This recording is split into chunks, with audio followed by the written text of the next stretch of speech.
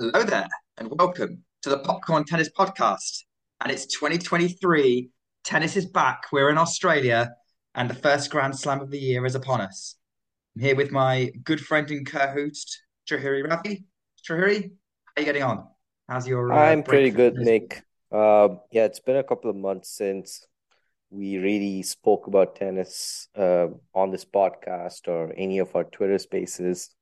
But yeah, I mean, it was like you mentioned just before we started the show, it was a well-deserved break. In that there was a lot that happened in the 2022 season. We've just managed to rest and rehab for the upcoming season, which has begun with the Netflix documentary Breakpoint releasing. Um, Obviously, it was met with a lukewarm reception to put it in the best manner. But yeah, I'm really looking forward to the Australian Open. Obviously, one of the main reasons being Novak Djokovic is back, my favorite player and the best player men's tennis has seen at the Australian Open. So yeah, obviously you want the best players competing as well, just from a tennis perspective. So yes, I'm really excited, and I'm also excited to get the second season of the Popcorn Tennis podcast going. And what better way to do that, uh, you know, than talking about the first Grand Slam of the year? Yeah, agreed. I think, let's face it, I think a lot of people are probably tuning into tennis around about this point. We have had a couple of weeks already of tennis with the United Cup. Plenty of tennis going on in Adelaide with ATP 250 and two WTA 500s, plus all the tennis happening in Auckland, not to forget Hobart. Um, so there's been some stuff to talk about, which will probably feed into talking about Australia. Um, and there's no reason why we shouldn't get going. So, why don't we start with the men's draw, and let's talk a bit more. So, obviously, we've talked about the best players of being involved, and uh, I think that kind of leads to 2 points off the front of that. But I think I want to ask you this question, Shahiri, before we kind of look into kind of how the tournament might go. How much is the draw at Australia hurt by the absence of Carlos Alcaraz? Significantly, I should say, because we had, if we thought about, two of the top contenders, from the top of our heads, it would be Djokovic and Alcaraz in that order, I think, for most people. And to have the world number one and the most recent Grand Slam champion from men's tennis missing, uh, it is a pretty big blow because we also missed him at the ATP finals, one of the several several biggest events that we have on the men's tour. So yeah, it's really unfortunate that he has, I guess, met with another injury aside from the one that he was struggling with towards the end of Paris-Bercy, and which also led to him pulling out of the ATP finals.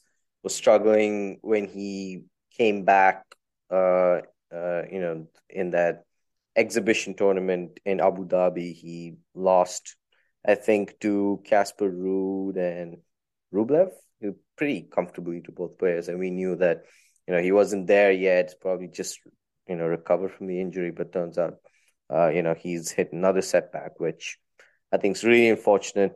But then again, at the same time, the draw is still pretty stacked. And when you do have both Novak Djokovic and Rafael Nadal in the same main draw, and I also came across this tweet which said that the last time Novak Djokovic and Rafael Nadal were both in the men's main draw of a slam, the only time neither player won the Grand Slam was in the 2018 Australian Open, which is 5 years ago. Roger Federer went on to win that. So I still think, and with players like Stefanos Tsitsipas, Daniil Medvedev, Felix Auger-Aliassime, Casper Ruud, and Taylor Fritz, we have pretty stacked lineup anyway, and there's a lot of depth in the top 10 and top 15 of the men's rankings. So yes, big blow, but at the same time, I think it's not it's a void that we can work around. Yeah, I completely agree. I don't see Alcaraz's absence as massively detracting from the draw. I'm still very excited by what we're going to see, what kind of tennis is going to get produced by this amazing depth of field we're seeing across the ATP now. Um, Fabulous stats to hear about Djokovic and Nadal when they both play. If neither of them win, it's going to be Roger, which he's not around anymore. But I'm still pleases me as still a diehard fan of his. But I'm excited to see kind of what happens. I mean, talking of Djokovic winning, it seems fairly inevitable that he's going to win the 10th Australian Open, surely.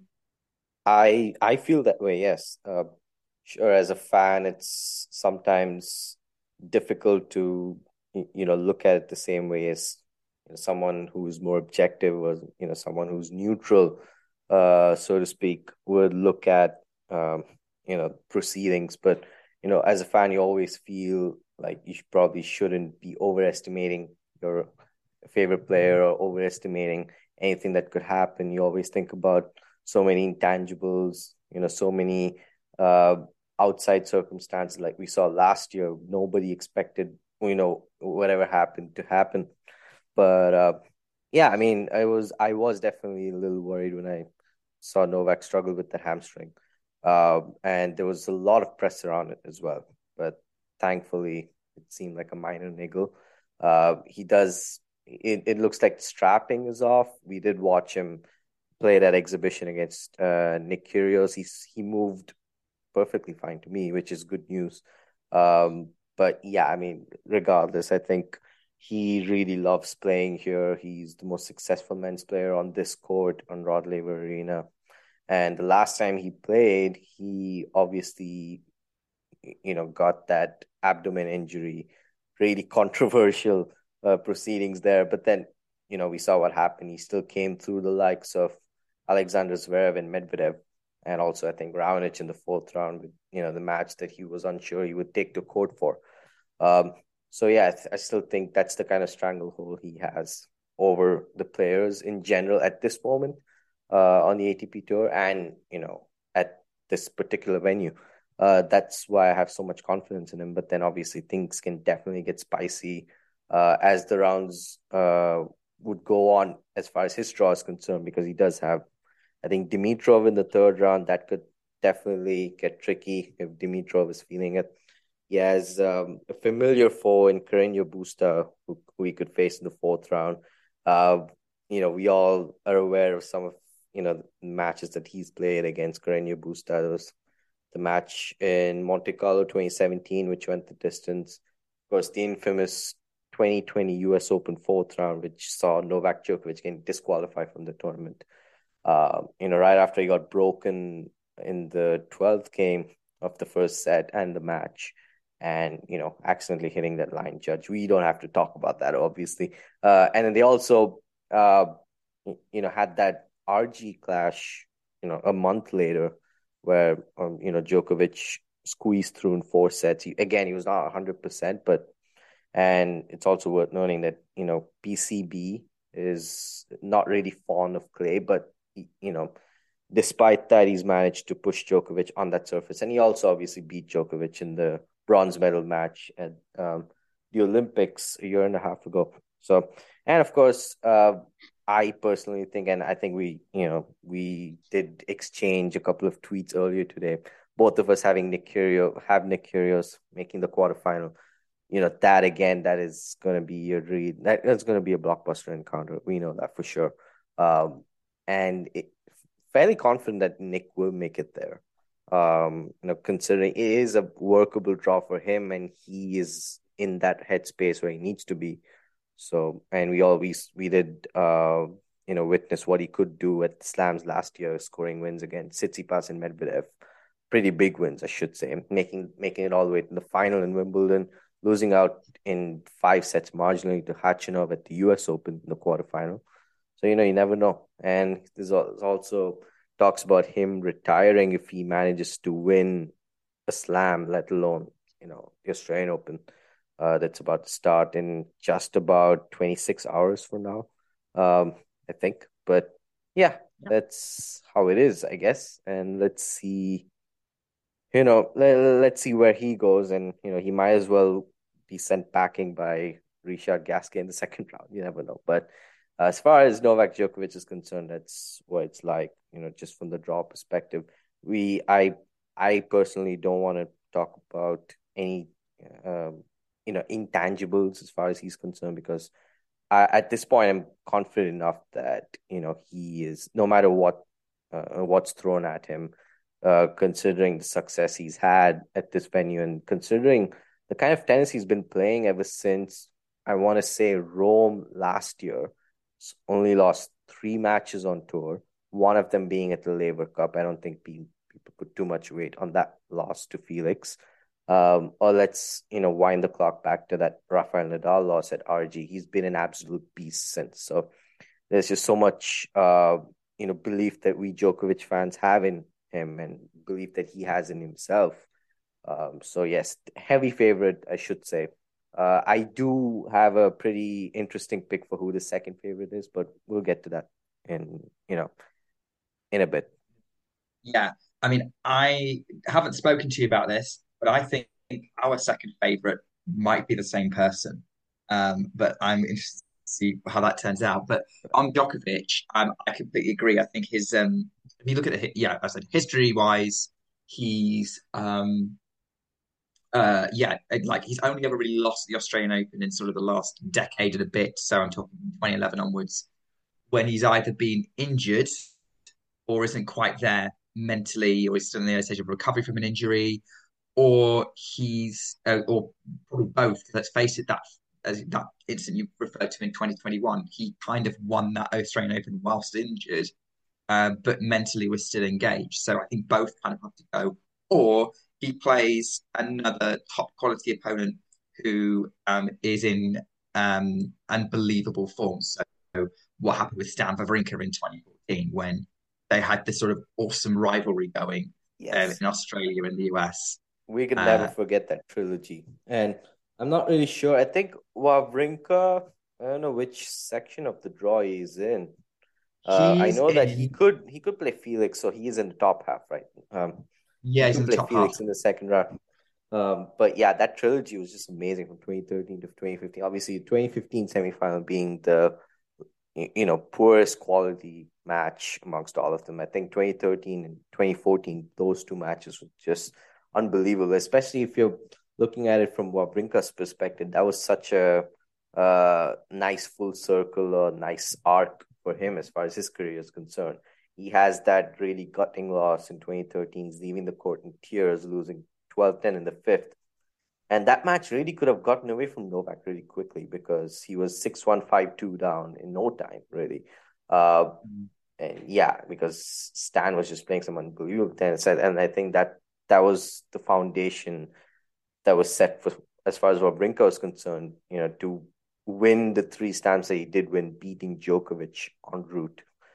Two of them, obviously, he beat Djokovic in the final itself. But yeah, I think what Wawrinka has done, in his career has been really special. And it all started here in Australia. And we obviously have to talk about that 2014, or at least mention the 2014 quarterfinal match, because I was so confident that Novak was winning the Australian Open because, very similar circumstance if you think about it. Since that US Open loss to Nadal, he didn't lose a match until the Australian Open quarterfinal. He was just that good. Um, but yeah, that happened. Then obviously Novak was up to break in the fifth. Wawrinka just played some unbelievable tennis. I think as far as Novak goes, not too many regrets except for those last 2 points, the way he played them. Approaching the net on both points. But and that volley to finish it off, that was atrocious. I don't know what he was thinking, serving volley match point down. I couldn't believe it once Wawrinka raised his arms and he knew that he won. I still couldn't believe it. I was in shock. But anyway, uh, yeah, and as I don't know if this is really a knock on the current field, but it's just hard to envision, or the fact that Djokovic has definitely grown a lot as far as mental strength goes since that tournament since that match because, as we know, he's pretty much been a different animal since that 2014 Wimbledon final, which he squeaked out against Federer. I think he's won uh, 14 or 15 finals and lost just three after he lost that RG final to Rafael Nadal in 2014. It was 6 and 7 in Slam finals. final. Yes, slam finals. Right. And then since then he's been 15 and 3, which is a dramatic turnaround. So yeah, it's probably a bit of both. Maybe there isn't that player who is straight up Djokovic's kryptonite who could just take him out, even if he's playing at a really high level. But yeah, we'll see. Again, this is why we love tennis. We just don't know what's happening. Last year's edition being testament to that, or we saw Nadal, pulling the rabbit out of the hat against Medvedev and just clinching the title. Really, nobody expected him to do that, let alone from that position. But yeah, I think that, as far as Novak goes, that's really interesting to see if, there are any surprises in store as far as he's concerned. Would he be sent packing by anybody who plays the tennis of their life?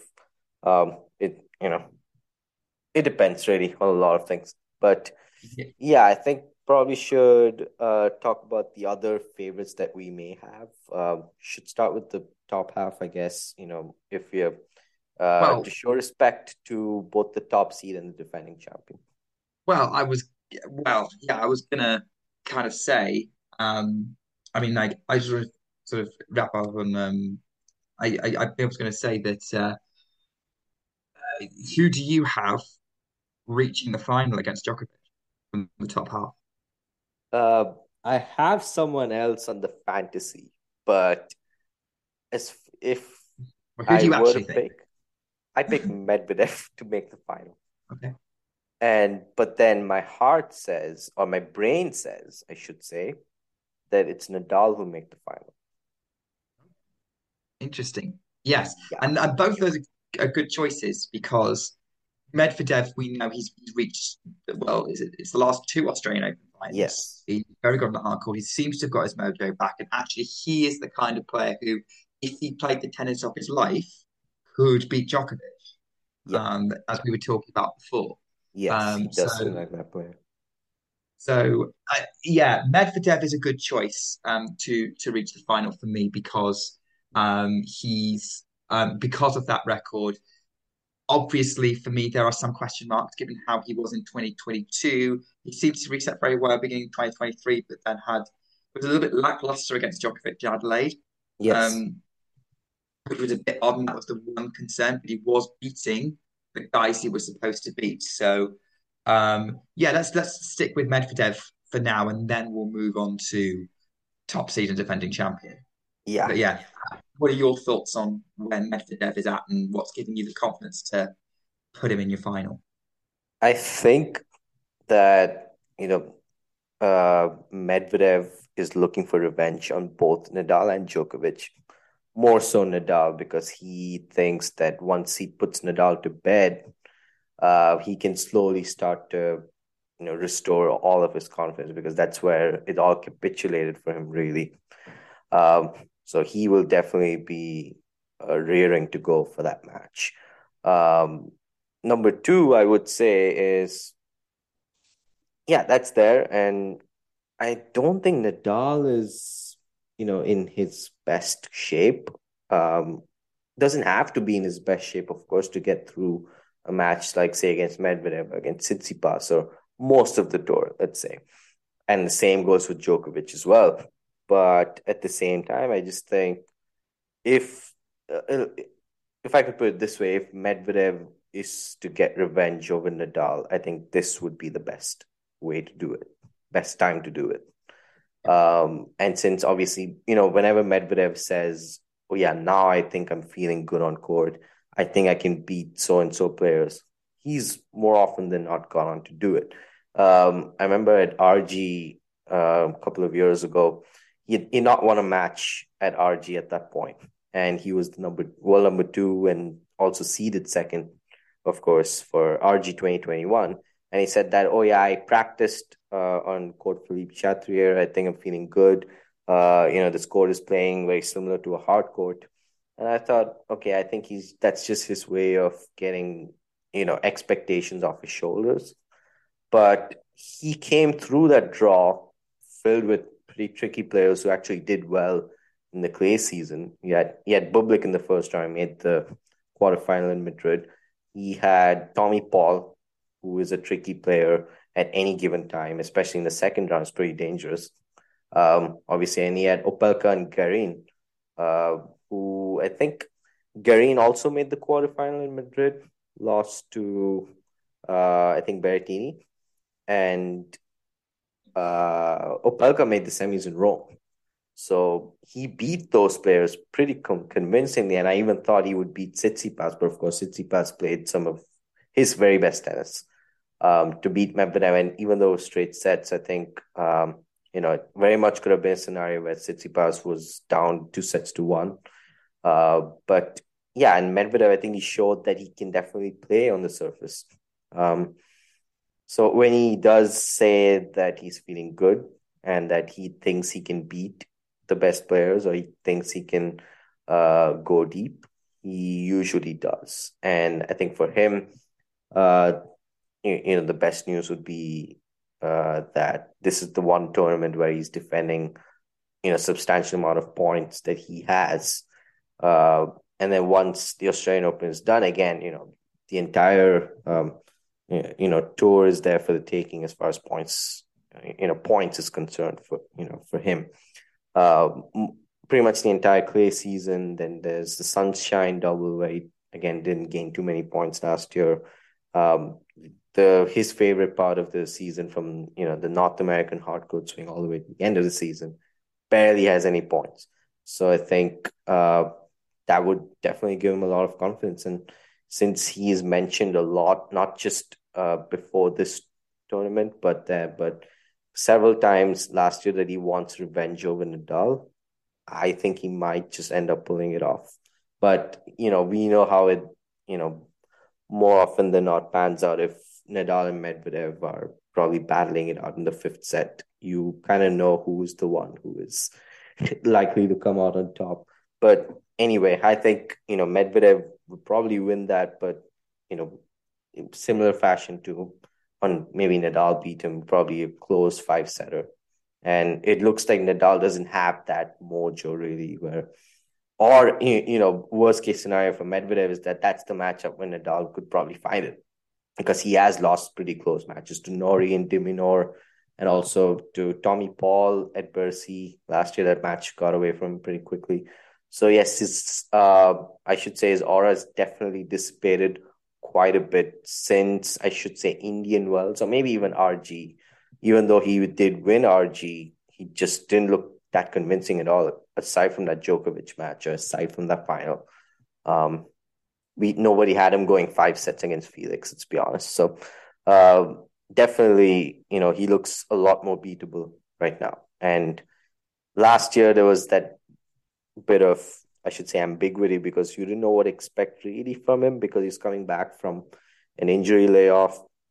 And yes, he did beat some quality players like Shapovalov and Berrettini and Khachanov coming into the final. And, obviously he had that pretty favorable matchup on paper against Medvedev, but, that was always there. But maybe that's not, the case this time. Yeah, I would probably agree with that because I was going to start talking about Nadal because if you look on paper, Nadal is the second favorite just because he's a double Australian champion. Obviously, he's a 22-time major champion. He and Djokovic are two of the greatest players of all time. Um, and his kind of his record, he had a great 2022 season. And what we're kind of holding back on is how he was in the back part of 2022 when he only won one match, Rude at the tour finals. Yeah. He hasn't won a match, an actual kind of tour match in 2023 yet. He's lost to Cameron Norrie and Alex de Minaur. And actually, if you look at his record, sort of since trying to come back from this injury he sustained at Wimbledon, an ab injury was it? Yes. Yeah, he has actually been losing to players who are in the seeds, like would be seeded at slams. If you like people like Tommy Paul in Paris, things like that. So that's probably why people are a little bit concerned against Jack Draper. I don't, but here's the thing: it's Rafael Nadal, and you should never rule him out because we know again he surprised us in Australia last year. We didn't know how he was going to be coming in a bit cold. He won a title in Melbourne, but the quality of opposition he faced wasn't that high on that title run.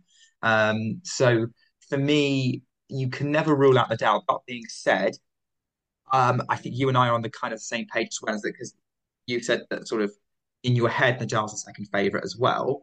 Um, and we both think that he's going to play Medvedev in the quarterfinals, and I also think Medvedev's going to get revenge and beat Nadal in that quarterfinal. I'm liking it a little bit to, if you think of previous Australian Opens, Tsitsipas getting that revenge on Nadal in 2021, Dominic Thiem getting revenge in 2020, for US Open than Australian Yeah, Open, but still starting to get a turn the tables in that rivalry. So I would not be surprised if Daniel Medvedev added himself to that list at the quarterfinal stage.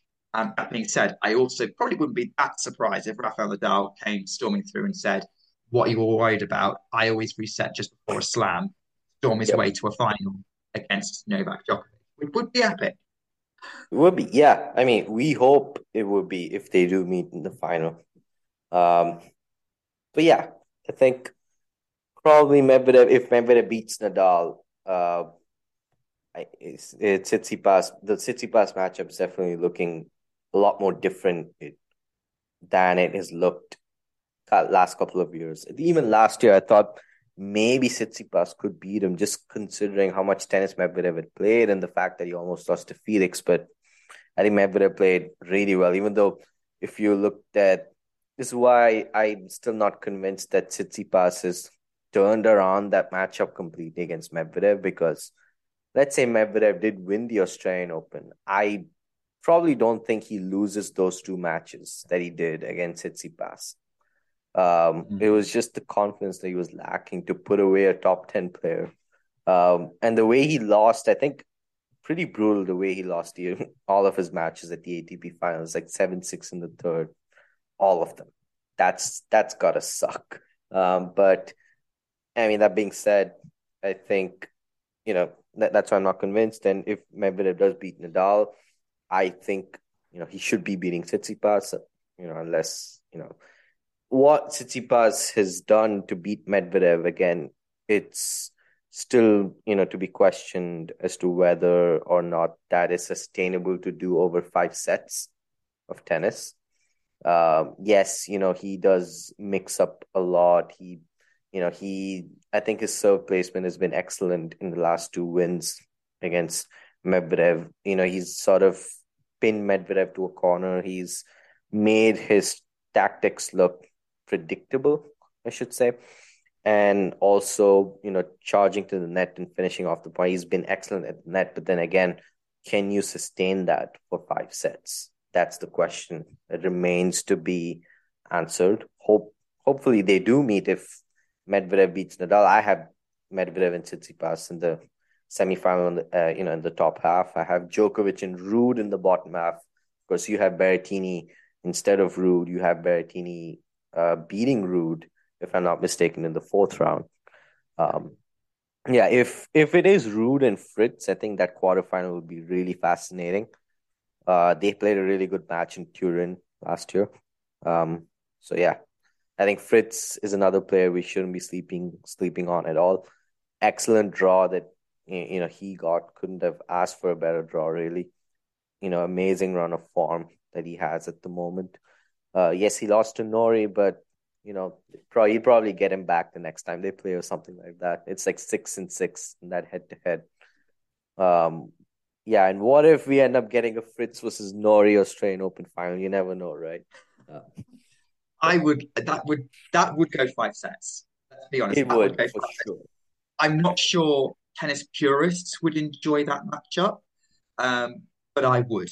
Not just because I'm a Brit, but also because I do like the fact that it would be really close, it would be really tense. Right. And they are both really great tennis players, and you may find some of their styles a bit ugly, particularly Norrie, but um, or a bit weird. I find the way how high Norrie holds his left hand, no, right hand up on the backhand side, almost to the throat of the racket, a little bit weird. Yeah. Um, but it I've works. right. I've Uh, actually grown to appreciate Nori, even though I'm not exactly fond of his game. Where I will defend him completely is, when people say he shouldn't be anywhere in the top 10 or top 15.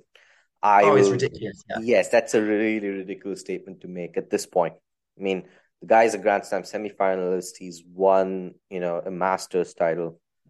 He's also made the quarters and semis of several other multiple Masters events. He's beaten Carlos Alcaraz. He's beaten Rafael Nadal. He's beaten Stefano Tsitsipas. A lot of big necks that he has taken out, big heads, I should say. But yeah, all that said and done, and he also gave Novak run for his money for quite some time in that Wimbledon semifinal. But yeah, I mean, it is quite ridiculous for anyone to make the claim that Nori is not a top tier player. He definitely is. You don't have to like his game style, but his hustle and the body of work is all there. And that's obviously not just all that there is. It's the consistency, just in his game and how tactically really smart he is as well. He's not the player who is the most flashy when it comes to weapons or who's a hot shot player exactly, but he knows how to get the job done, and he is racking up wins consistently, making the making it deep in most of the big events. So what more could you ask from a top player? Yeah, some of his losses you would start to wonder. I think uh the one loss that I should say was quite surprising to me. Not who he lost to, but the way he lost. I think it was that U.S. Open fourth round last year to Rublev that he lost, which I think Mm, was 4-4 or something to that effect, which I yeah. did not expect. But anyway, you just never know. I have George beating him. Not sure which round. I think that's the third round. Uh, Simply because Chorich beat him in Cincinnati. That's pretty much all I'm going off of, really. But yeah, and also Chorich, I think he would love to turn it up because this is a pretty good draw for him. All things said and done, he can beat Felix as well multiple times, not just um in Cincinnati last year, but also I think it was in Rome 2019. Um, but yeah, I think Chorich also is someone who would love to step up on these occasions, and he has the draw to do it. He's Yeah. not beating Tsitsipas though, because I think Steph, now that he's beaten Church, he's definitely gotten that monkey off the back, and he should definitely play a lot more freely. You could see that burden still lingering in that United Cup match that they played. It was insane, but Tsitsipas came back, and that took a lot of willpower for sure, because I thought it was buried once Chorich went 4-1 up, and he had chances again to get the break right back to serve it out 5-3, but I think Steph he's slowly figuring that out, which I do want to probably I'll give him the edge in that category amongst all the players in his generation, that he is most likely to come out on top when he's not playing at his best, which he's doing that on a very consistent basis off late. Yeah. Um, yeah, I always thought Medvedev can definitely, I think last year, the season that he had sort of has skewed my perception a bit now, but you just never know, right? Probably an anomaly. It definitely is, considering the seasons he had from 19 to 21. But yeah, so I have Medvedev and Tsitsipas and Djokovic and Ruud as the semifinals. I also, as far as first round exits or early upsets are concerned, I have Team beating Rublev in the opening round. And what are your thoughts on that? Okay, we've made a lot of points I actually really want to come back on. Right. Um, Yeah, let's do that, and then we'll get back to this.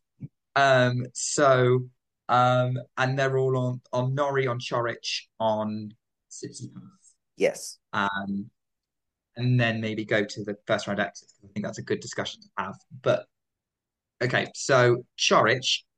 yes, and like he's got the 2022 form, he's got the 2023 form to potentially go deep. What I find is Charic is quite a streaky player in terms of form, and often when he peaks, um, the next time he needs to, he can't quite achieve it. So I'm thinking Cincinnati title Yes. followed up with going out the first round of the US Open. Yes, Um, and Halle 2018 followed by Wimbledon first round as well. You're right. so he performed very well at the United Cup and pushed Tsitsipas, could have got Croatia potentially into the semi-finals, but I'm thinking now actually he's going to be vulnerable in Australia. He probably might win a couple of matches, but then that means that in my mind, if he does have a matchup against Norrie, Norrie wins it.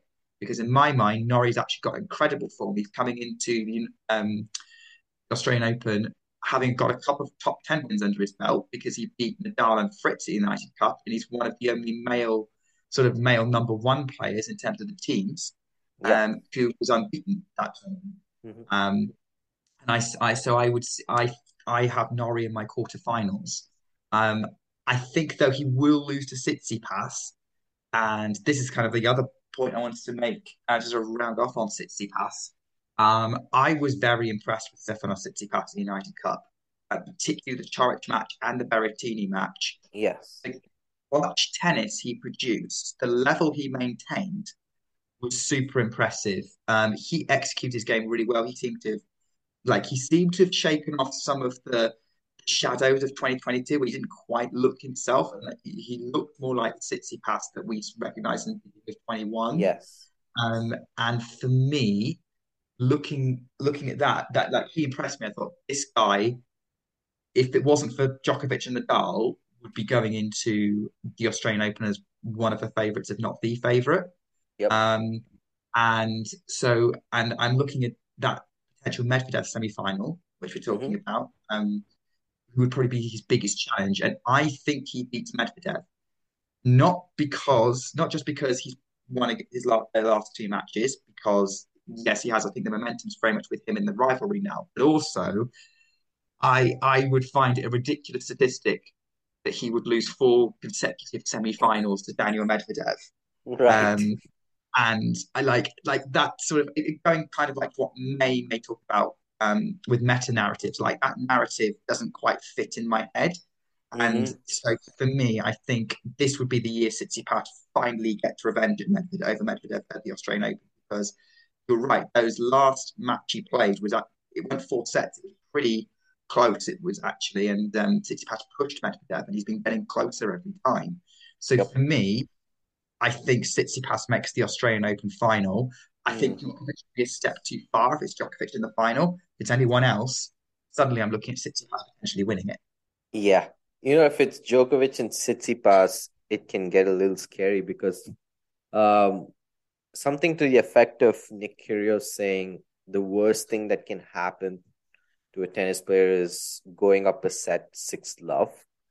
Similarly, being 10-2 against your opponent in the Grand Slam final, it seems like the only way is down from there.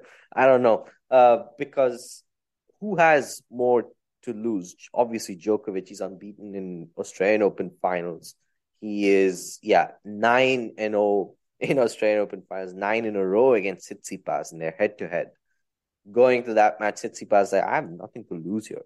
Um, you just never know, right? But at the same time, so with someone like Medvedev, I think it, it's probably just more even in Novak's head, even in the sense that he knows that this is going to get tough. It will be tough. Um, and it will probably get to that stage where, it's just a matter of who is more clutch and who is, I guess, more likely to come out of such matches. But with Tsitsipas, just, I don't know. It's giving me those Wawrinka Djokovic matches at slams because I think going into that Australian Open fourth round in 2013, if I remember correctly, Djokovic's head to head was 11-2 or something like that against Wawrinka, right?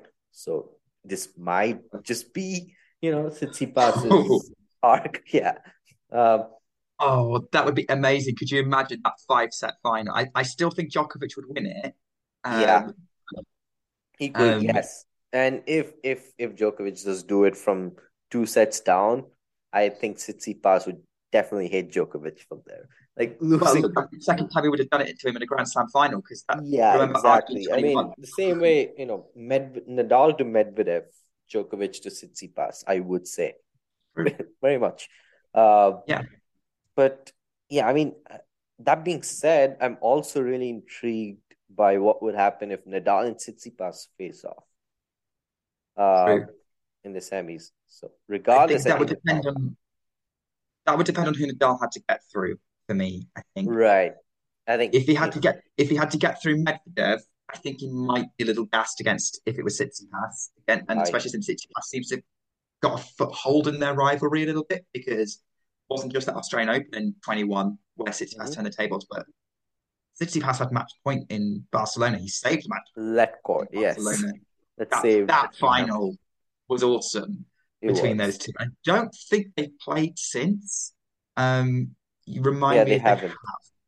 No, they haven't. So that's going to be close. And if Nadal's not quite himself and having to had to beat Medvedev in a tough match, it might be a step too far. Having said that, as I said, it is Rafael Nadal. We know what he's capable of, even at his current age. But the age is bringing that into question. I think if Medvedev has an early exit, then Nadal's a bit fresh against Tsitsipas. Then it gets more interesting. Right. That's an interesting way to look at it. As far as early exits go, who amongst, like, let's say the top 10 or top 12 seeds uh, is slash are most vulnerable to upsets? For me, there are three players who are the most vulnerable. Andrei Rublev, Yes, of course. Dominic's team. Rublev, I don't like the form he's been in at the beginning of the year. He's not really. I don't see. He's not made that much of an impact for me in terms of like form book. No, Um, yeah. I think he lost to RBA in Adelaide 1, lost to Kokkinakis in Adelaide 2. It's and not, then 2022 was okay, but like it was a standard Rublev season. I mean, like he he was, was yes. tour He did finals. what he had to do. But Yeah, I think there was some. 2022 has to be probably because you could see that he's at least doing something in a Grand Slam quarterfinal. Cilic going God mode in that, deciding set tiebreaker at RG didn't help. Mm. Rublev obviously took that on his chin. Any others, would have probably just been extremely salty because that's also something really interesting for me. And it's also sad that, another player who's missing from the main draws, Marin Cilic, uh, Yes. made the second week, in every slam that he's played. He played last year. He missed Wimbledon, of course, after contracting COVID. Pushed Alcaraz to 5 sets. He actually led Alcaraz by a break in the fifth set at the US Open. I think Australian Open, yeah, he put up that absolute masterclass against Rublev. Beat him in the third round, lost out narrowly to Felix, I would say. He very much could have been 2 sets to love up there, and you just never know. RG, again, I was surprised he didn't beat Rude. I was surprised because, especially considering how he started that match, and he just, destroying Medvedev. He mopped the floor with him in the fourth round. Like that's one of those matches which, as a huge Medvedev fan myself, sure, I do like Cilic a lot. I'm not a fan of him particularly, fan of his particularly, but I wasn't even mad because I knew that there was no chance for Medvedev. Like when someone plays that well, just gotta like hand it to them, right? He backs it Mm. up against Rublev and he loses to Rude, of course. Who knows? He would have probably made the final a lot more interesting if he got to the final instead of Rude at RG. And making the final of every slam is just amazing. I think outside of the big three in however long last 2 or 3 decades, it's only been Andy Murray to do it. So that's just incredible, really, if he did Yeah. manage to do that. I mean, there are players like Pete Sampras who haven't managed to do that, right? So if Cilic could have, who knows what happens at RG this year? I thought obviously that was his best chance. But anyway, uh, right. So I think yeah, Rublev is one for sure. Yeah. I Medvedev mean, is probably Marc-Andrea Huesler in the second round. That could get tricky for sure. and he's potentially got Corda in round three. Some people are Right. having Corda beating him. And I know Don Silk from Talking Tennis has Corda beating him in round three. I think that's Oh, optimistic for Corda, but um, it's possible. right. Could be, yes. They Um, did play. I do remember that they played each other in Bercy 21. Korda went up a set, but then I think it was yeah, it was one-way traffic for Medvedev. It was he ended up winning 4-6, 6-1, 6-3. Um, but I think maybe Korda doesn't beat him. Who does Medvedev? Yeah, Medvedev in the fourth round. I have Shapovalov getting to the fourth round. same. Right. If it's I Hurkacz, that don't could see get really Shapovalov beating interesting. Medvedev. He's too consistent. Yeah, Like it's too Medvedev's too consistent for consistent. Shapovalov. Right. Yeah, Uh, Medvedev's too consistent for Shapovalov. Like he'll just wait for Shapovalov to implode. yeah. I mean, we watched that Vienna final. Shapovalov was actually excellent. Still, I mean, Medvedev also hit that purple patch, that deciding set. Um, just playing some unbelievable, mind-numbing tennis. But yeah, I think Medvedev should, all things said and done, should get to the quarterfinal. At least, Couple, right. Go yeah, ahead. yeah, should get to the quarterfinals. Yeah, couple more players, top 10 players, seeds I think are in danger. Felix. Right. I don't necessarily think he's going to go out in round one to Vasek Pospisil. I think he's got a bit fortunate. Nothing against Pospisil; he's a very talented player, but he's not the force he was about 10 years ago. Right. In singles anyway, still decent doubles player. But he's got in the second round potentially Stan Wawrinka, and I think Mm-hmm. Wawrinka is kind of healthy. He Mm-hmm. had a solid showing at the United Cup. He pushed her back even though he didn't win the match. He beat Bublik. Um, I think if Felix is kind of in a down period right now, Yeah. and I could see Wawrinka turning back the clock a little bit and showing that former Australian Open champion and taking down a top 10 seed, possibly getting to the third or fourth round. Not further, but third or fourth round, but taking out Felix. Mm-hmm. So I would put that on like popcorn match if that was to happen. I have Molchan beating Wawrinka just only because of the lefty formula, nothing else really. And So yeah, I would say Molchan outside of a clay court doesn't have that great a record. On clay, absolute monster. right, I haven't seen him do much off clay.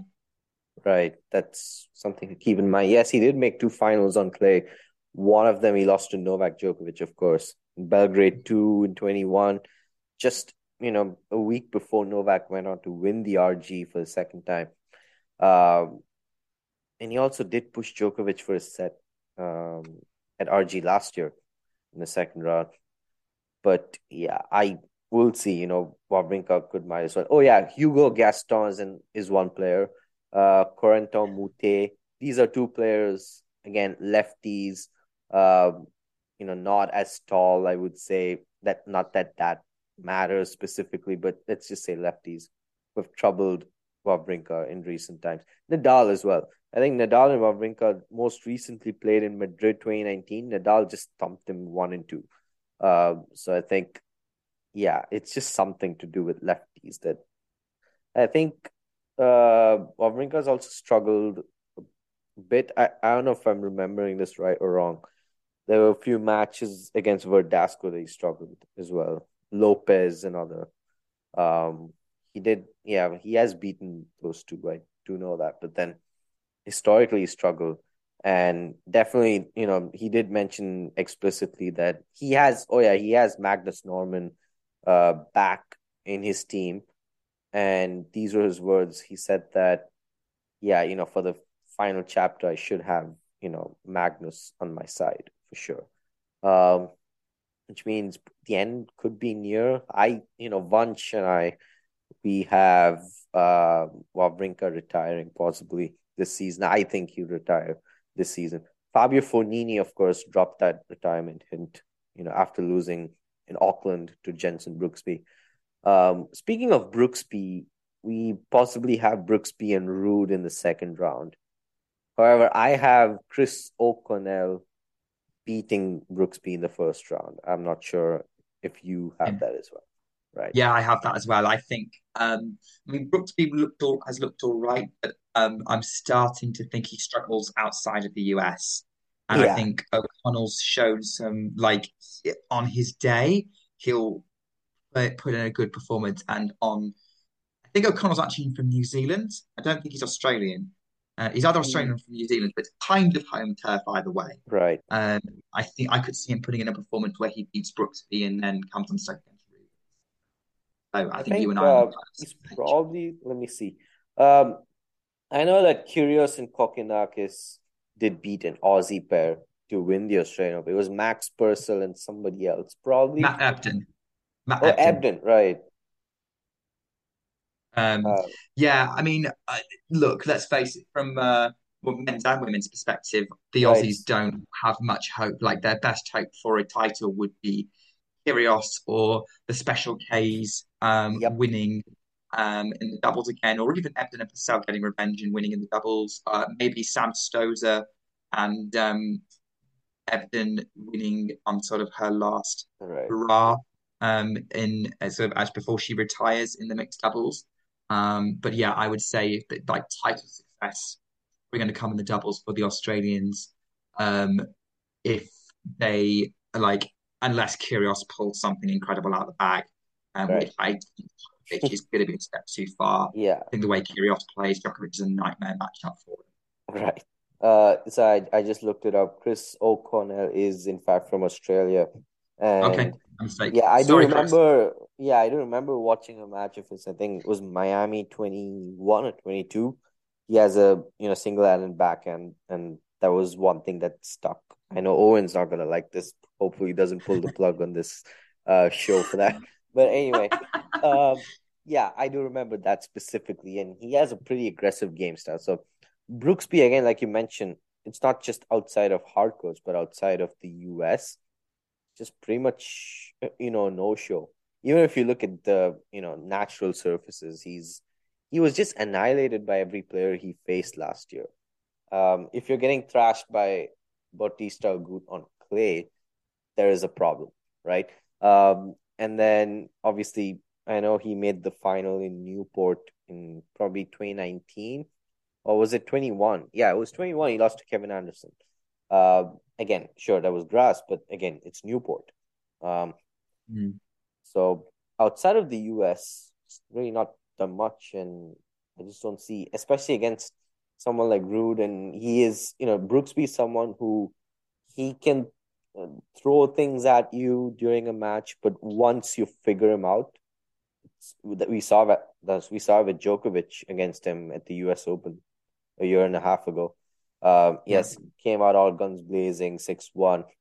There was that 19-minute long game at 3-1 where Djokovic got broken back for 3-2. And then since then, again, Brooksby won 4 games or 5 games for the rest of the match. Uh, Djokovic is unfazed. And, most of us would have thought, okay, Djokovic has his work cut out, but he just thumped him from there, really. Uh, he beat Tsitsipas. I know he almost beat Zverev as well in Acapulco, both of them last year. He beat Tsitsipas in Indian Wells, again, in the US. Um, yeah, so, again, he did. And also, speaking of Indian Wells, he pushed Zverev to 3 sets in 21, the edition that took place in October. Um, and yeah, he held match points against Zverev in Acapulco last year as well. That was the match that had the latest ever finish, I think. Was like, or it was like the longest match at Acapulco. I remember that. And then obviously Zverev ended up getting disqualified from the tournament for what he did after losing in the doubles match. So, um, That's not right. uh, yeah, I think I don't I think Brooksby's at danger of becoming in the overhyped category. Um, I certainly think even if he does beat O'Connell, I don't think he's beating Rude. I think Rude is Yeah. too solid and too strong now. I think he'll peak for Australia. He's a player who kind of has a bit of a lull ahead of a big event and then will Hmm. peak when he needs to. I don't know whether he's going to be fourth round, quarter final, or semi final. I know I think he's going to lose to Berrettini, but would not be surprised if he turned the tables on that and won and Right. got to the semi finals as you're predicting. Hmm. I'm As you said, I'm predicting a Berrettini semi final, but just as easily could be Taylor Fritz Right. in there as well. It's like one of those three is pretty close. Have they Um, played each other? Berrettini who and Fritz? They played at the United Cup. Oh yeah, they Uh, did. Yeah. Fritz beat him in two tiebreaks. Right. Oh yeah, I almost forgot. But yeah. Again, if that match the best of five, you just never know what happens. Yeah, I Fritz, think Berrettini would turn the tables because the way tennis works is unless I don't think Fritz has a particular matchup advantage over Berrettini. So my expectation is Berrettini will get him back next time they play. right. That's Berrettini to true. win that one. Yeah. Um, but hey, it's very fine margins involved here. Um, just before we kind of wrap up the men Hmm. and talk a little about the women, um, Yes. the there's one other top 10 player that I think I I I think is quite hard to place how far Hmm. he's going to get. Hmm. Um, because he could well crash out in round one. He could get to round three, or he could spring a surprise and make the quarterfinals. Hmm. And that's Holger Rune. Yeah. Uh, he's got Filip Krajinovic in round one, who is a former Paris finalist and pushed Medvedev to 5 sets last year. Yeah. So that's a losable match for him. He is. Yes. Then it's a potential battle of the bad boys in round three with Kyrgios. And Yeah. if he got through that, Hmm. let's say he maximized his potential, I don't keep the having a rematch with Djokovic. And over 5 sets, I think Djokovic wins that one and avenges the Paris Masters. Yeah. Um, Rune is an interesting thing to pick because I don't think he's played an Australian Open before. Could be wrong. But I don't. I think this is his main draw debut in Australia. He's either this for that or it's his second appearance. Probably. So I Yeah. Probably did play last year. don't remember, but I don't remember Yeah. him I don't being there. either. Probably should look it up. Yeah. Um. But by that sort of metric, it's a new player on the scene could well spring a surprise and win the tournament because he's in that kind of category of he's Yeah. He not lost in the first he's round building. last year, Okay, according to Wikipedia. so second time in Australia, but still like that's within the bounds of finding your feet last year and then coming in as a more experienced player and falling in love with the place. That's happened to many other players in the past. So I'm not saying Holger Rune is going to win the Australian Open like Yep. or anything like that, but I think he's one of those people that you should watch as a dark horse, but at the same time, I also think is incredibly vulnerable. What are your thoughts? Yeah, I should agree. And you and I both have Kyrgios beating him. Mhm. I think that's a match and I do completely agree with you when you say that Krajinovic can definitely get the better of him, right? At least we wouldn't be surprised if that happens. Yeah, I was struggling to pick between him and Krajinovic in the first round as I was filling out same. the bracket for the fantasy. Um, I did go with Holger Rune. I have him making the third round. I think at this stage of his career, handling someone like Kyrgios, handling the crowd being completely partisan, completely in favor of Nick, um, it's not something. Yeah, it's not something he can get through. Is what I feel. Would be interesting if you just never know, right? They could very much clash as well, much like Kyrgios clash with Tsitsipas, or the other way around. Let's say at Wimbledon last year, that could very much happen. These are two players who can, easily get let the and let their temper get the better of them. Um, That's but going to be a yeah, messy match, I think, yeah, it could if it definitely happens. be a messy match. But once Kyrgios gets that, and obviously I have team beating Rublev and losing to Max Purcell. Um, so yeah, maybe I don't know who I have in the fourth round. I have Evans. Yeah, Evans in the fourth round, Yeah. losing to that could happen, right?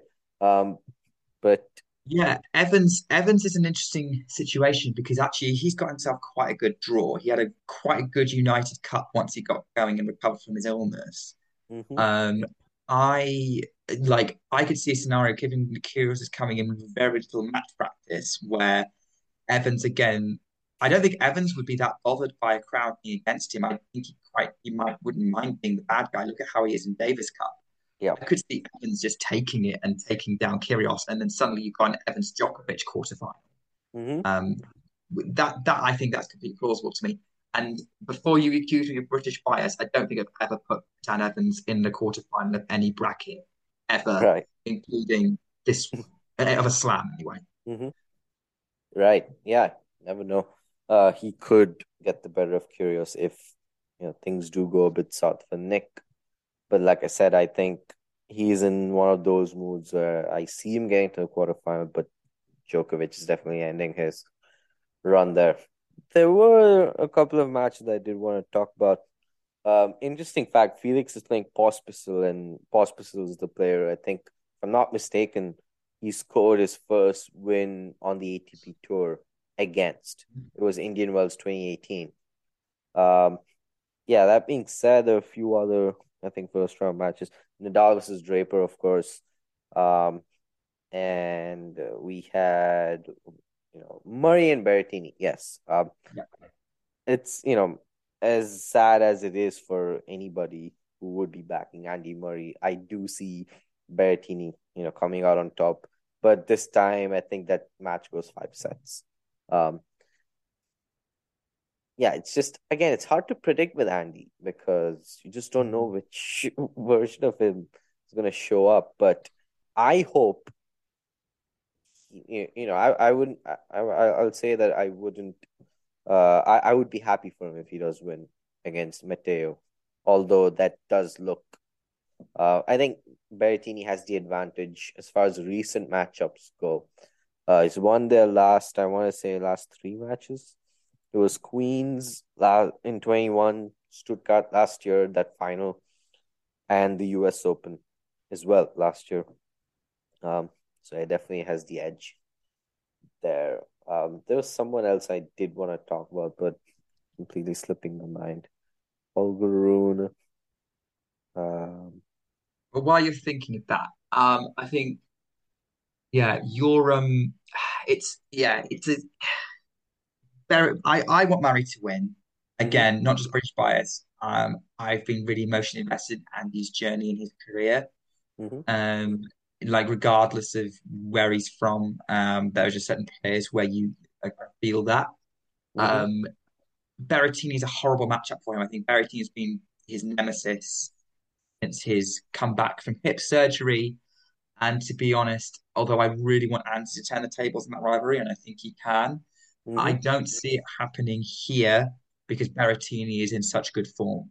Right. Okay, he's lost his last couple of matches, but they were close. Mhm, And Berrettini has definitely made some improvements to his game. And yeah, I mean, look, Andy Murray is a three-time Grand Slam champion. He's a five-time Australian Open finalist.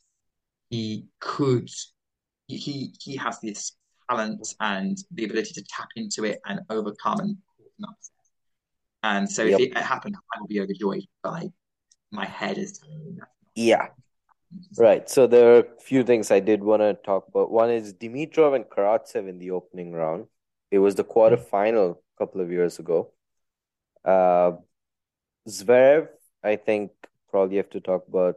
I have Goffin beating him in the second round. That's definitely possible. Um, I just don't think Zverev is ready. He did lose convincingly in both of the matches that he played at the United Cup. One was to Yuri Lehechka, and the other one was to Taylor Fritz, of course. Um, and yeah, who do you have making the fourth round amongst Tiafo or Hachinov? Or do you have somebody else? Fine. Oh, you have Tiafoe. Okay, interesting. I Yeah, have Khachanov just because, I think they played twice at Wimbledon. Um, One, yeah, it was both of them third rounds, I think. Yeah, both third, 2018 and 21. 2018, Khachanov got through Tiafoe in 5 sets, lost to Djokovic in the fourth round. 21 was the year Tiafoe just, pummeled Tsitsipas in the opening round, made it to the third round, lost to Khachanov, and Khachanov did lose to Shapovalov in the quarterfinal, got past Korda. There was that deciding set where they were just exchanging breaks the whole time. Um, yeah, I have Khachanov making the fourth round. This is the only slam where he's not made the second week, so I think he will eventually make the second week. Nadal beats him, I feel. Um, and yeah, I think that's pretty much the men's draw covered. I'm guessing both of us have Novak Djokovic winning the Australian Open, right? So yeah, with that being said, I think we have covered pretty much all of the men's draw. Let us know if we missed out on any player, any key matchup.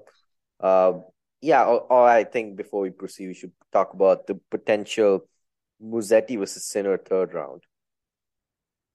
if that even happens because they're both injured. Right. Well, they both, yeah, because like Rossetti pulled out at the end of the United Cup injured. Sinner had that injury in Adelaide. Where They before both losing to should have had Korda. time. Yeah. Yeah, they both have the like. Hopefully, they both pulled out early enough that they could do rehab and be back in time. But Sinner and injury is a concern. Rossetti and injury is a concern. Like if they play each other, Sinner wins that match. I feel. But Mm-hmm. I think there's a question, and I have them in my bracket when I've done the bracket getting that far because I'm just going to assume they're healthy. But Yeah. because of that question mark, it may not even happen. Yeah. Well, for what it's worth, I have Sinner beating Musetti and Tsitsipas getting the better of Sinner. Yeah, should be a closer match than last year's quarterfinal. Think that was definitely one of Tsitsipas's best ever performances. But yeah, hopefully it is a better match just for tennis's sake. Yeah, with that being said, let's move on to the women's draw. We have so I would say my top favorites would be I mean, number one is clear. I think for both of us, it's the same player, Iga Swiatek. But number two, I just wonder who it is. Obviously, it's a huge blow that Paula Badosa withdrew, along with Alia Tomljanovic, both of them withdrawing. Um, Tomljanovic simply because, home hope is gone. Badosa is, one of the top players on the women's tour. And obviously, not having her there is a bummer. Mhm. Um, Naomi Osaka, of course, not playing the Australian Open, announcing her pregnancy recently. Uh, we wonder if she does make it, back to Melbourne next year, two-time champion, right? Um, yeah, other than that, Jessica Pegula is a player I think, you know, everyone's talking about right now, just because of that performance against Swiatek. I think it was 6-2, 6-2 that she beat her with the scoreline that she beat her with at the United Cup. I didn't watch that match. Um, Obviously, it's not because I couldn't. I do have a subscription to Tennis TV, and for the first time ever, there were women's matches going on Tennis TV. That being said, I just happened to wake up to the result. So, what are your thoughts about that match, first off? I mean, I missed it as well Mm-hmm. live because of the time zone I'm in. Mm-hmm. Uh, it wasn't possible for me to watch. Um, from what going back and looking at what I could, um, there were about three factors at play.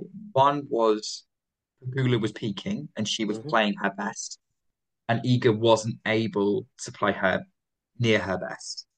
And so in that situation, Pagula is a much better tennis player than I think a lot of people create credit for, even though she is the world number three. I still think a lot of people underrate her. I believe that she is a bit like an Andre, maybe not quite an Andre Rublev, but maybe like a Medvedev type. Like you have to play your. They set the standard for what the eventual winner is going to have. Mm-hmm. All Um, right. and I think that's what she's going to bring. And I think Gula brought that and some in that match, so Mm-hmm. she probably would have won anyway. Iga Swiatek, due to a couple of things not going her way. So Pagula being a bit more used to conditions. It was a different venue for Iga, whereas Pagula had been playing there for about a week.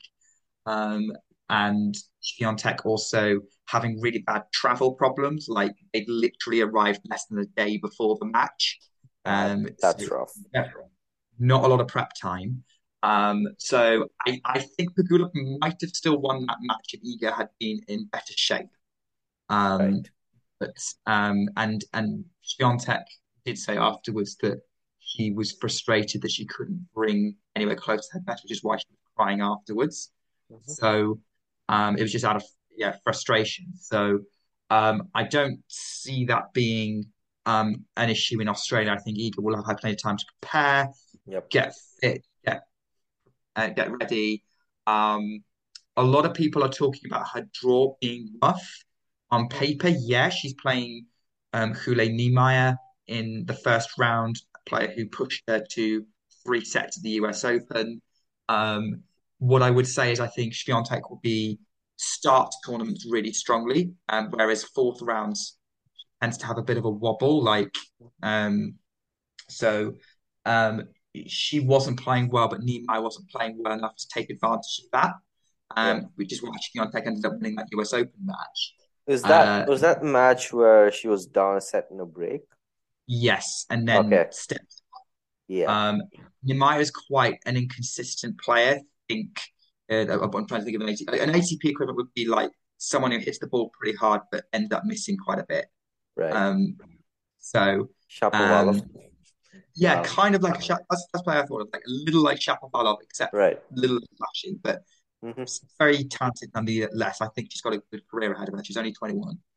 Um, then Swiatek has potentially got fourth round meetings with either Elena Rybakina or Danielle Collins, both of Interesting. which would be rough. That's the point where she's going to be weakest. But here's what I'll say: Rybakina is hard to predict what kind of level she'll bring, and seems to only really perform like at top level, one tournament per year at the rate. A bit like, oh gosh, who is it who does that on a bit like maybe like a Mm-hmm. um and Collins has an injury concern. She's a little bit more inconsistent, and I think Biontech has a thing where she'll take revenge against players. Yeah. And obviously We've Collins, seen who's that against Halep at RG 2020. Yes, yeah, she did lose to Collins in the semis last year. I yeah, expect her to. I mean, it's not being said enough that Swiatek was at best at a C plus level at the Australian Open last year. Was it Krejcikova she played against in the quarterfinal? Kanepi, Oh, Kanepi, right? No, Krejcikova played somebody else. I don't remember who was Keys, it. Keys, yeah, Madison Keys Keys. who lost to Barty, right? Um, yeah, it was to Kanepi, and she was far from her best in that match. She was far from her best against Christia as well in the fourth round. She Mm. was, I think, struggling in a couple of matches prior to that as well. So I was not really surprised when she lost handily to Collins in the semis. Uh, and I do think if she did make the final against Barty in that form, she would have been slaughtered. Uh, Yes, if she did play in the form that she played with from Doha all the way to RG, it would have been a different story. But yeah, I think she was really not at her best. So I do want to see. Hopefully, everything comes together for her so we can see her best yeah. at the Australian Open. And again, if you look at sort of the narrative, Swiatek's progress in Australia has been really strong. She was fourth round in 2021, Mm-hmm. semi-final in 2022. If you make a Yep. logic, she's going to make 2 steps. The Mm-hmm. title in 2023. Right. I I think that by the time she gets late into a tournament, she has enough momentum behind her if Yep. she performs. Mhm. that certainly as she's been since Australian Open last year to eventually win it. And if a player beats her, they're gonna have to bring her better. I'm thinking of sort of examples from the end of last season on the WTA tour. Australia final against Krejcikova. Krejcikova brought an incredible level to put her down, and Swiatek still saved multiple match points before Krejcikova finally closed it out. Right. And in and the WTA finals semi-final against Sabalenka, Swiatek kind of lost concentration during that match. So that's the one thing I would say. But I do think that in a Grand Slam, she's going to be a bit more maybe focused. Sort of, I think there were some things maybe bothering her in Fort Worth, whereas I still have her as the favourite. I mean, I do have a poll up on my Twitter as of now, which kind of has I asked people, who who wins? Do you have Swiatek or someone else as your Hmm. favourite for the for the title? And Swiatek is at 46%. Someone else is 54%. But I think someone else would be split up quite handily between a number of people. So I think Swiatek is the favourite. She's not a heavy favourite. I think there are legitimate question marks around her. Right. One, she's not. She's proven not to be unbeatable anymore.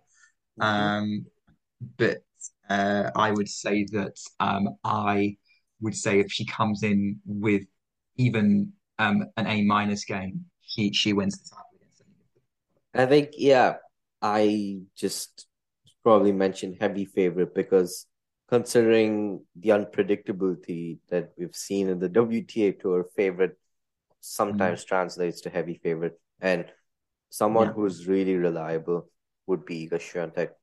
Um, Pegula, probably number two at this point because I still don't know what the deal with Ons Jabeur is. She's also quite susceptible to injuries from time to time. I'm not sure what her draw is like. Does she have a good draw or a poor draw? It's an okay draw. I mean, she's got potential bananas against Marketa Vondrousova in round Mhm. two, Olympic silver medalist, Roland Garros finalist from 2020, no, 2019. Uh, Jabeur's draw is okay. I think if she's fine, she can make the most of it. Mhm. Um, I would say looking at the form book, it was Svion when I was coming together with like ranking uh, the potential contenders. Um, there were it was Swiatek, and then there were four players fighting for second place. And you've mentioned two of them already, Pegula and Jabeur, plus Caroline Garcia and Arena Sabalenka. Right. And actually, I have Arena Sabalenka reaching the final against Iga Swiatek, as do quite a lot of other people, as far as I can tell. Some people even have Sabalenka beating Swiatek in the final. I think the nerves will get the better of Sabalenka in that scenario. Um, but I think Sabalenka looked very impressive. The way she won Adelaide was Yep. very like it was like 2022 never happened. It was like the 2021 Sabalenka. Adelaide is a good predictor of uh, form for Australia. We saw Barty winning it last year. In previous years, sort of And we saw Adelaide. Sabalenka throwing in 15 double faults every match and throwing in Yeah, underarm serves. And then from there, she's come to, I mean, she did lose that really close semifinal to Swiatek at the US Open. Must have been a gutting loss. Um, Lost the final to Garcia as well at the WTA finals. Again, it should have been tough mm, because she did beat Swiatek and then she still doesn't win. One of the biggest titles on the tour. Anyway, I still think she is winning a Grand Slam soon, probably this year. yes. Uh, yeah, she's not been to a final yet, has he? Has she? No, she's never made a Grand Slam final. She's been to two semi-finals, Wimbledon in 2021 and three semi-finals, and because there's Right, two US U.S. Open as well. She Open. lost to Leila Fernandez. Yeah, Before that was Pliskova, right, in the semis. Yeah. yeah. So all of them she lost in three sets. It would be probably I could see that final between her and Swiatek going She is set three. up in all of them. Uh, I don't remember. I She should was look definitely that up. against I do Swiatek. remember she was a setup probably against Pliskova. Um, Sabalenka. Yeah. Well, while you're looking that up, I mean, I will Right. say that I am obviously making an assumption that Sabalenka, because Sabalenka, Garcia, and Jabeur are all in the bottom half of the draw. Mm-hmm. So Sabalenka would need to potentially beat Jabeur and Garcia to get to the final. I think Jabeur with that injury question mark isn't that much of a stretch, and on a hard court, I think Sabalenka probably could overpower her. Despite the variety she brings. I don't want to do on Jabeur down because she's a legitimate title contender and she's world number two. It's just that injury concern that's bothering me a little bit. Um, because especially off 2022, because she was looking pretty good in Adelaide until she reached the semi-finals and then seemed to pull something against Noskova. Mm-hmm. Um, Garcia is a dark horse because she's the only other player on the WTA tour I can think of whose top level is anywhere close to Swiatek's. And sort of that level she produced sort of in the American hard court season and then at the WTA finals was super impressive. We haven't had an awful lot of chart opportunities to see that in this Australian hard court swing, but Yeah. it's there, it's lurking, and I could Mm-hmm. see her being definitely making at least the semi-finals. So Garcia is another one to watch out for. Right. So, while you were um, providing us with that information, I did look it up. She was up a set in two of those semifinals. She was not up a set against Fernandez, but she was up a set against Pliskova and against Swiatek. So still, that's something left to be desired, I guess, if you're Mhm. Sabalenka. Um, but by Sabalenka, the few Coco Gauff, of course, we can't forget, did win a title herself in Auckland. Um, Again, I think you, me, and Miles, we spoke about Grand Slam success being around the corner for her. It seems like she's been around for a while, but she's just about to turn 19. She has so many years left, and she's not even peaked. So, and she's already shown that she's a, you know, top 10 player with her results. And she's pretty surface versatile as well. She can her game translates to any surface. Um, Maybe as far as the slams go, I guess her performances on the natural surfaces are a bit better, maybe, than on hard courts. Um, but see, so far, that obviously could change. But uh, yeah, how is her draw looking? Her draw is look, you know what, I don't have all of this memorized. I don't have my Right, device I could probably pull it for up it, here with you. but I have her going to the quarterfinals in Piontek. I think Goff has got a great amount of momentum behind her. After that winning that Auckland title, yes, the quality of opposition there wasn't quite the same as say Sabalenka faced when she won Adelaide, Mm-hmm. or Bencic winning Adelaide this week as well. But it's momentum, it's match wins.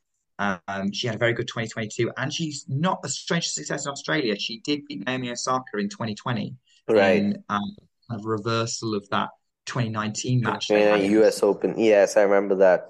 Um, US. she did beat Osaka in another match. Which one was it? It was pretty recently. Um, Yeah, I mean, let's face it, with Osaka's current form, that probably wasn't that big a surprise. right, yeah. No offense to anyone. Although, um, just to say, Hmm.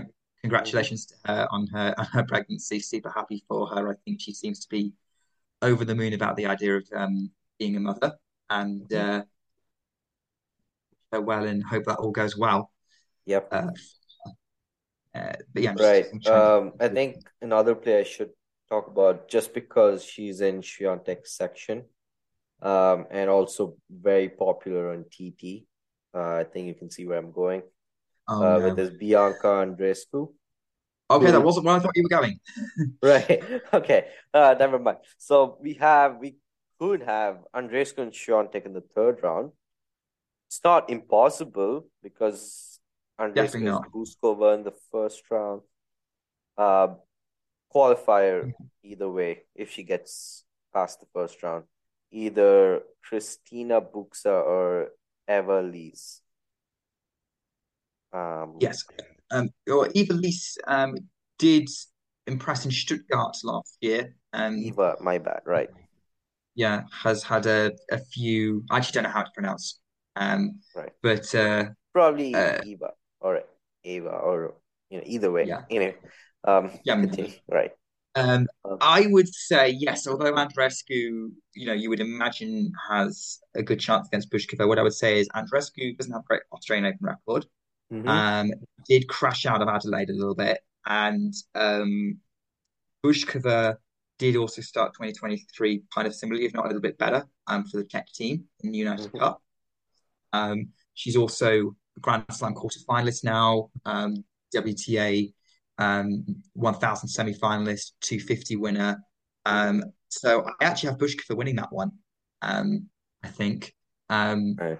and then meeting Shimoda in the third round. Having said that, I agree with you. I think that one could be very close, and I wouldn't be surprised to have Andreescu meeting Swiatek.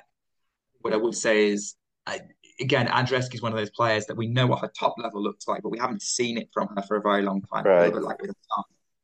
Um, so I think that's the one kind of caution I would put on that. But hey, Andreescu is someone I would love to do well again, uh, because game style, great personality. I think that she would. I think a lot of people, including myself, would be very happy to see her succeed. Oh, the person I thought you were going to talk about was Yelena Ostapenko. Right. Um, yeah, before we get to Ostapenko, I just, looked up this stat which says that outside of the US Open, Andreescu's not been past the second round at any slam. Yeah, exactly. So that, She's a bit like Jenson Brooksby, except that Brooksby somehow won a slam when he was 19. Um, right. Or say Hurkacz, aside from Wimbledon and RG, yeah, right? He made the fourth round at RG. Hasn't been past the second round on a hard court slam, which is nuts to think of, considering his hard court resume. Anyway, we won't go there. Um, we have covered the men's draw enough, I guess. But yeah, yeah, I mean, Andreescu is still, I guess, 46 is, wait, is she still 46 in the world? yeah. She's Um, still top 50. okay, that's decent. Um, Yeah, so she's only one or two big performances away from being back to being a seeded player, at least in a main draw. That's a start um, at a slam. But right, Ostapenko, I think she's top 15, unless she's slipped further. yeah. She is top. She's 17th seed. 17. So she's Okay. still top 20, like borderline top 15, 16. I think there's been Okay. shifting around the rankings. I mean, like Ostapenko is just hard to predict. I Hmm. think she's going to make fourth round, but that's only because Badosa pulled out. Hmm. Badosa was in that section. Right. Um, so, but equally, she's playing Diana Yastremska, who's another power player and could frustrate her as well. So, literally, Ostapenko is one of those players, like her top level is good enough to get her deep into tournaments. But Right. if her brain's not engaged, then she could crash out round one, round two. So, I don't really want to read too much into Ostapenko. I just thought that's where you were going. She does have a bit of Right. a cult following on tennis Twitter. Yeah, Ostapenko again, it's really hard to predict on paper because nobody ever had her winning a slam, especially when she did, and yet, right? So, Ostapenko, I think there are definitely a few players. At least I'm missing Krejcikova. Um, not sure what her draw is like. Krejcikova isn't. I'm having a look at it now. Because I do. She's looking all right. She's a dangerous force out there. I think. Hmm. She's in the same section as Kvitova. I think because I have. Um, so it's top half of the draw. Find it. Here we go. Kvitova. Yeah, Krejcikova. So she's got a decent drop until round three, where she could be playing Kvitova, and that's going to be a close one, I think. Kvitova's in Hmm. really good form, and I would put in the dark horse category. Like if Hmm. Petra Kvitova was holding the Australian Open trophy, Hmm. would not be surprised. She had a very good United Cup. She started off by beating Jessica Pegula. She seems to have regained a little bit of her mojo, and she's a former finalist. So I would, I would not. I think she's coming in as kind of I put as ninth favourite. Hmm. Um, but definitely in there. But Krejcikova is playing well enough that she could definitely stop in her tracks in round three, Right. um, for sure. The question then is sort of what happens after that point. I think she'd then have to run into Pegula in round. One of them would have to deal with Pegula in round four. And given the form Pegula's in, that would probably be a stretch too far for both the players. But then again, if they did beat Pegula suddenly, I would say that's potential title winning form if they did achieve that. Mm-hmm. Right. Um, Somebody else. Muguruza, I know, is unseated. Yeah. Muguruza, Muguruza, I don't know when the last time she won a match was or won back-to-back matches. She's not much of a threat. I think she has a bit of a nightmare first round as well. Yeah, she's got Elise Mertens in round one. Oh And no. that's a Right. solid player. Now, Mertens did pull out of Adelaide with an injury, so maybe she might be a bit um, vulnerable. But even if she got through a vulnerable Mertens, she'd have to deal with Lauren Davis, who just won the Hobart title, or Danka Kovanic, who's got some match Mhm. wins under her and Right. could pass her off the court. So Right. um, I don't see I think Muguruza gets to round one if she's lucky, doesn't get further than round Right. Um, that pretty much sums up, state of affairs as far as Muguruza is concerned. I was just curious as to uh where exactly in the draw she is. I guess it's good that she didn't get a terribly difficult opening round, but who knows? Muguruza can make anything look terribly difficult. Um, three. yeah, anyway, I mean, that 2020 final still stings because, she had that amazing run to the final. It was 2-all, love 40. Kenin comes up with that insane hold. And she goes on to win from that. Muguruza doesn't win a game. It was 6-2, I think, the decider. 4-6, 6-2, 6-2. Um, Yeah, that 2021 oh, yeah, match points up against quarterfinal against Osaka, Osaka. third round. Like if Muguruza converted those match points, I think she'd have won the title. Could have, yeah. I mean, looking at that draw, and yeah, well, Serena in the semis, good matchup generally for Muguruza, right? She did beat her twice at slams. Yeah, Um, I think it was RG 2014 second round, RG 2016 the final. Yes, she did lose the Wimbledon final. I think it was it was close. It was three 2015. sets. Yeah, Yeah, it was, and wasn't Serena 5-love up in the second set before she won yeah. 6-4? Yeah, right. I remember those because, I still am, of course, a huge Muguruza fan, but those are things I guess you're supposed to remember. Anyway, yeah, you just never know, right? Australian Open has just been last year. I know she lost the second round, just whatever. Um, who did she lose to again? I think it was Cornet. Yeah, it might have been, but a lot of people were losing to Cornet. To be fair, Cornet is one of Yeah, those Coco Gauff, disruptors. Iga Swiatek. I think somebody Yeah, else. I mean, In I as a Leila Fernandez fan, right. my heart sank when I realised she'd drawn Cornet in round one. Oh yeah, I remember Yeah, it's that. like, oh, that's going to be tough for Layla this year, I think. Right. Um, someone, and you were asking about Coco Gauff's draw earlier. Mm-hmm. Um, there's a potential kind of, I would say, next gen blockbuster if they got through their opening matches. Round two against Emma Raducanu. Oh. I mean, I'd say Goff would still be the favourite for that one, and then possibly round three against Zhong Wen, who is another player that a lot of people are Mhm. rightfully making a fuss about. But yeah, I think I could imagine Raducanu Goff being a night match. A lot of Yeah. people will be interested in seeing that, Yep. or late afternoon. Should be. Interestingly, Medvedev against who is he playing in the first round again?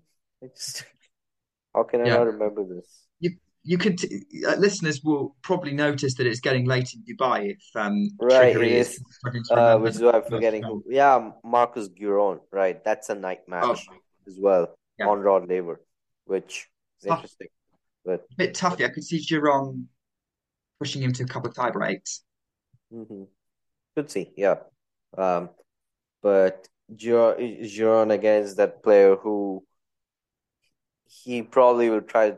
throw the kitchen sink at Medvedev, but Medvedev, if he's solid enough, if he's playing well enough, Yeah, yeah. And Medvedev against Americans only ends one way anyway. So he has a really good record against American, especially his, punching bag McDonald is one. He did beat Cressy as well last year. Uh, quite a few. Corda, Tiafo, so many players. I don't even know if he's lost, a match to an American. Isner. He's lost to Opelka, I know that, but pretty much owns American tennis players. But that being said, so yeah, I guess my prediction for the women's would be Swiatek because I don't really feel adventurous to predict somebody else. Um, what yeah, about you? I'm the same. I'm Right. Swiatek title. I think things are, although on the paper things might be difficult for her. I think things will fall into place for her, and I do think Mhm. what she brings is a step above most of the rest Right. of the field ring, bar a few who on the day could challenge. But yeah, for me, it would be eager. I just before we wrap up, I just want to throw three. I'm not going to explain why Mhm. necessarily, unless you ask, but three dark horse names out there as sort of watch out. They could go pretty deep, and they are Maria Sakkari, Madison Keys, and Belinda Bencic. Right. I think those three are very much danger players in the mix. In addition to who I mentioned earlier, um, Yeah. my top 10 Yeah. contenders. Sakura, yeah, for sure. Should be there. Um, Dark horse. But the only I guess Achilles heel is just stepping it up when it matters in the biggest of stages for her.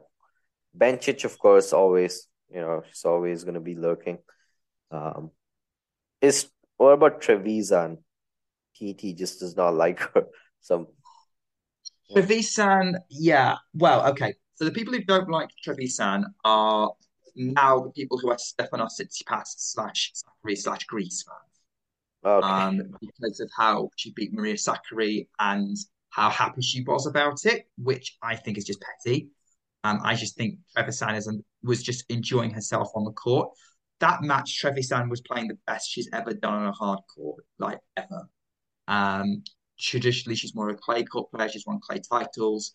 She's won to the Roland Garros semi-finals last year. She's been a quarterfinalist twice. She's more a clay court player, which is another reason like people just underrate her. Basically, just think she's fluked her way to the top 30. I Hmm. think she's a very talented player, but very streaky. She will suddenly turn up and bring a level that you're not quite expecting. A bit like Marco Cecchinato, but better and more consistent. Marco Interesting. Cecchinato reached that one Roland Garros semi-final and didn't do much else, whereas Trevisan has a bit more to her CV than Cecchinato. Hmm.